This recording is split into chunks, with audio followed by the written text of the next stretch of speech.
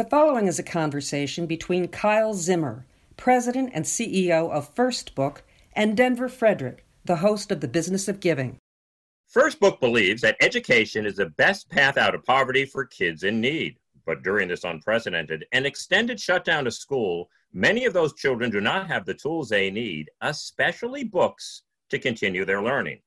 An organization that is stepping up in a big way for children, parents, and educators is First Book. And it's a pleasure to have with us now their president and CEO, Kyle Zimmer. Welcome back to The Business of Giving, Kyle.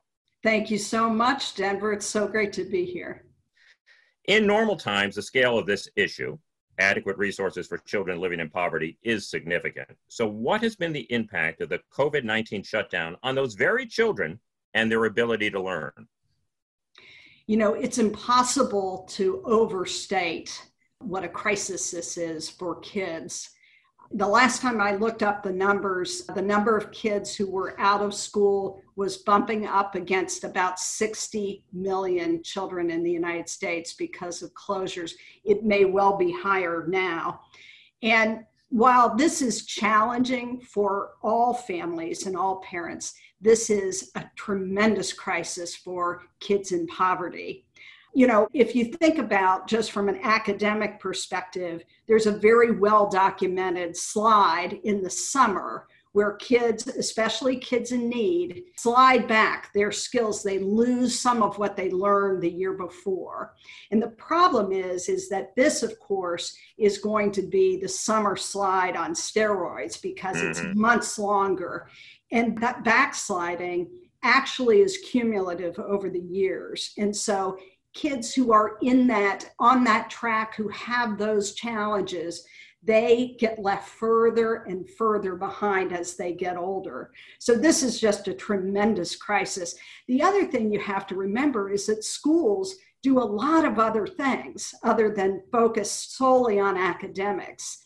There's a social structure that's supportive. There are teachers and other adults who are there monitoring the kids, helping to keep them on track. There are meals, 2 meals a day in many districts for kids who otherwise their families have a real problem getting them the food they need. And all of those critical underpinnings have been lost. And there's also the social structure, you know, kids and their friends and those kinds of basic supports that are critical for developing into a successful adult. Those have melted away. It's a real problem. Yeah, absolutely. A cascading set of problems. Well, First Book has launched a massive effort to get millions and millions of books in children's hands, particularly those who don't have libraries or internet access. What are you doing to achieve this, and how is that campaign going? You know, at First Book, we are entrepreneurs. We, of course, are in the nonprofit sector, but we are entrepreneurs in our hearts. And so the first thing we did was sharpen our pencils when we saw this crisis coming. And we reached out to our network of 475,000 educators, and we said, what do you need? What do you need to help us get our kids and your kids through this period?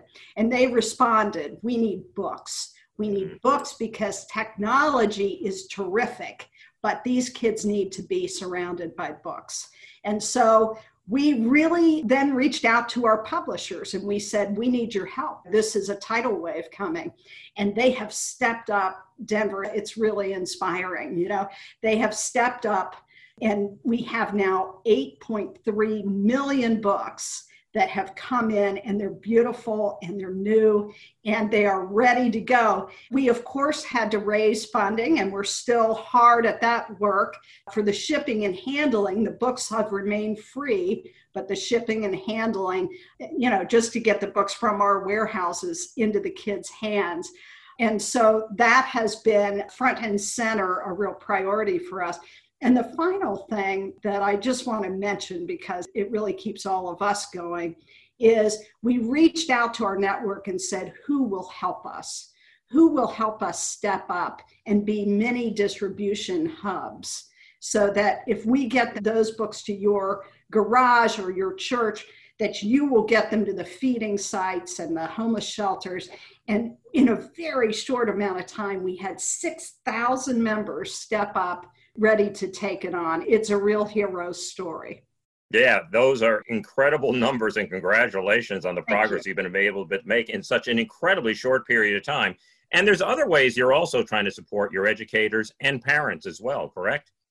Yes, we've worked with the American Federation of Teachers, and they stepped up with some free resources that we're able to provide for free as downloadables off of our website, the First Book Marketplace. And so we really are trying everything we can do. We've reached out and designed hygiene kits for kids, and those also have been made available. And so we really, for all the primary needs that our network of educators who serve kids in poverty, we've really responded strongly. There's a lot more work to do, and we've only distributed 1.5 million of the 8 million books, but we're hard at work because we feel like every day is a day lost if we don't get those out and into kids' hands. I hear you.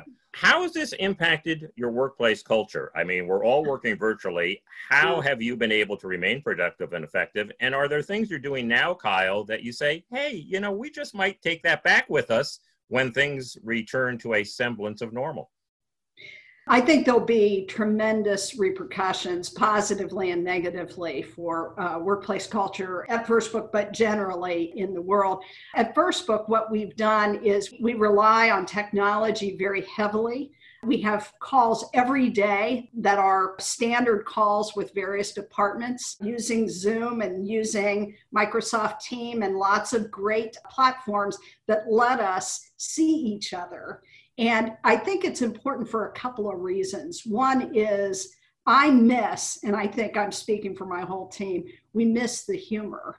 We miss the camaraderie. We miss, we're always fighting dragons because that's what you do in the nonprofit sector. Yeah. But there is something about being able to look across that table and know that you're holding hands with smart, dedicated people who will run through the flames with you. And that is a much tougher thing to do these days. Having said that, I think it also has pushed us to trust each other more. Yeah. We say things in meetings. I'm not running down the hallway and having people say, don't forget this and don't forget that. It's on me now. And so those are not bad, that's kind of a wonderful thing. I get plenty of reminder emails. Yeah, I talked to somebody the other day and they were saying that one thing to come out of it for them is documentation. Whereas so much of it was done in the office was just, I bump into you and say this. Now everything has to be written down. And she was saying, this was dosomething.org. We hope we take that back with us when we return. That's interesting. Yeah. But I'm not a big believer in that remote is the same. I have to say, I think that innovation requires a lot of interaction. And I think that is something that I feel pretty strongly about. You have to be, at least sometimes, not all the time, but sometimes in the same room to get that kind of mojo going. Sure. And also those unscripted moments that happen by serendipity in the office don't happen quite as much when we're doing Zoom and things. Those all have to be very intentional. What has it been like being a leader through a crisis? And do you think that leaders in the sector will change in any way once we return?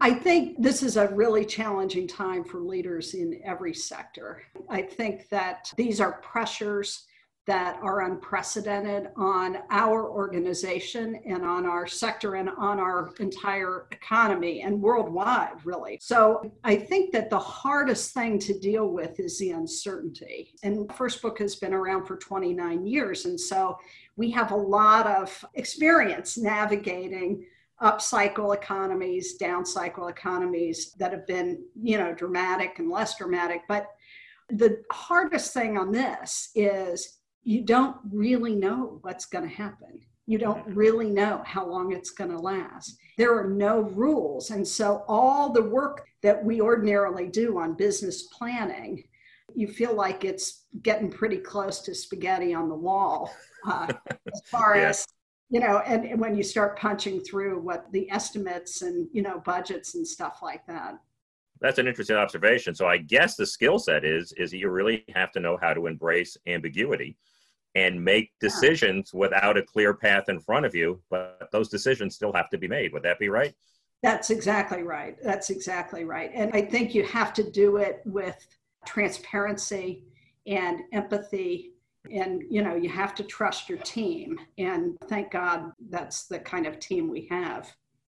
You have always been a keen observer of the sector. So let me ask you this, Kyle. What do you think the impact of the COVID-19 will have on the sector, first as it pertains to how philanthropic organizations will go about their giving, and then secondly, how nonprofits will operate in the future? I think that it is the sector, the social sector, in terms not necessarily of traditional charity, but of social enterprise. The whole field is like 40, 45 years old. And for the historical arc of a sector, that's kind of early phase. And it is, at the most, we are in our awkward adolescence. And this crisis has hit worldwide at a critical moment. And I think it's going to do damage to the sector. I'm worried about that. We desperately need our partners in the philanthropic world to step up, because what we have to remember is that social enterprise, we build organizations, we build institutions without a lot of the underpinnings that the private sector wouldn't step off their front porch without. We can't sell stock to raise money. We can't raise prices. We don't have access to traditional financing to get those are the vehicles that companies use to navigate, times like this. And we are literally the high wire act without a net. And it's very difficult to raise funds from the philanthropic sector for the kinds of institution building things that you need, like accounting systems and attorneys and, the kinds of things that you really need to securely put your foot on that next step. So I am hopeful, and I know a lot of folks in philanthropy are stepping up in much more dramatic ways given the crisis. That I hope will evolve, and I hope that there will be a strong case made to them that we've got to help the social sector build those fundamental infrastructure pieces to survive this crisis and to prepare and strengthen the sector for the next crisis, because there will be one. Yeah. I think, some of my colleagues, some of my friends at the global level, and I've written a couple of articles through the World Economic Forum over the past year, looking at the relationship between philanthropy and the social sector. And we even did the first practitioner survey through the Schwab Foundation. And I will only say there's room for improvement. I believe that there is a feeling that the philanthropic sector is maybe not as collaborative with the practitioners as they need to be. There's a feeling as though it is not a merit-based system, that it's really driven by who you know. Yeah. And there's also, it's baked into it is a fear of failure, because, everybody in the sector is so worried about reporting something that didn't maybe go as well. What you lose in that is you lose learning of failure that might advance that entire category of interest, if it's hunger or agriculture or anything, because all of us in the sector are fearful. It's such an economy of scarcity that we lose some of that learning. And that's unfortunate to say. Yeah, it's strange in a lot of different ways. The whole notion of risk, and that when people fund you that it might not work, is never discussed. We never talk about risk. You would never do that with your financial advisor. He or she would tell you about the risk, but we act like it doesn't happen here. Finally, Kyle, and I'm just thinking about the children and the families you serve, as we begin to recover and rebuild from this, what are your hopes and aspirations that we do so this time in a way that is more equitable, sustainable, and inclusive than perhaps we did in 2008? I hope that we don't lose the community that has come together around the kids. I mean, it's not enough. It needs to be more. People are scrambling to build it, but there is a wonderful narrative that we have seen.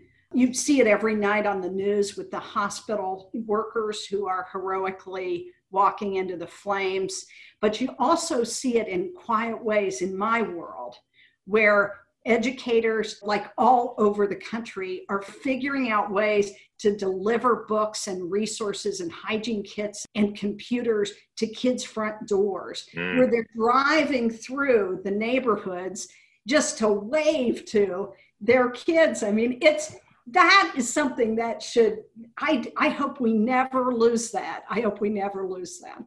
Yeah, well, a lot of innovation and a lot of heartwarming moments like the one you just described. Share with us, Kyle, what listeners or their companies can do to help you to get more books in the hands of these kids. Great. Well, we're delighted to have help, and we really need it right now. As I said earlier in the interview, First Book has recruited more than 8 million books that are sitting in our warehouses, and we've got the means to get them out and into the hands and into the homes of kids who need them. What we don't have is the shipping and handling costs. And so at a cost right around $1 a book, we can deliver a book to a kid who's waiting for it. And it helps the whole family, and it supports the educators who are already trying to navigate this critical period. So, if you can go onto our website at www.firstbook.org and contribute so that we really can get those books out, that would be extraordinary. And one more thing, we want everybody in the First Book Network, anyone who is an educator in a Title I school or is working at an after-school or preschool program or in an outreach program of any kind serving kids in need, please have them go onto our site. It's free. Register with us, and we will make sure that you too are part of the First Book Network and can get all the benefits that we can possibly provide for you. Sounds good. Well, I know how terribly busy you are, Kyle, and I want to let you know how grateful I am to you for taking a few moments to share this information with us today. Stay well, my friend. Stay well. Stay well, everybody. Thank you so much, Denver.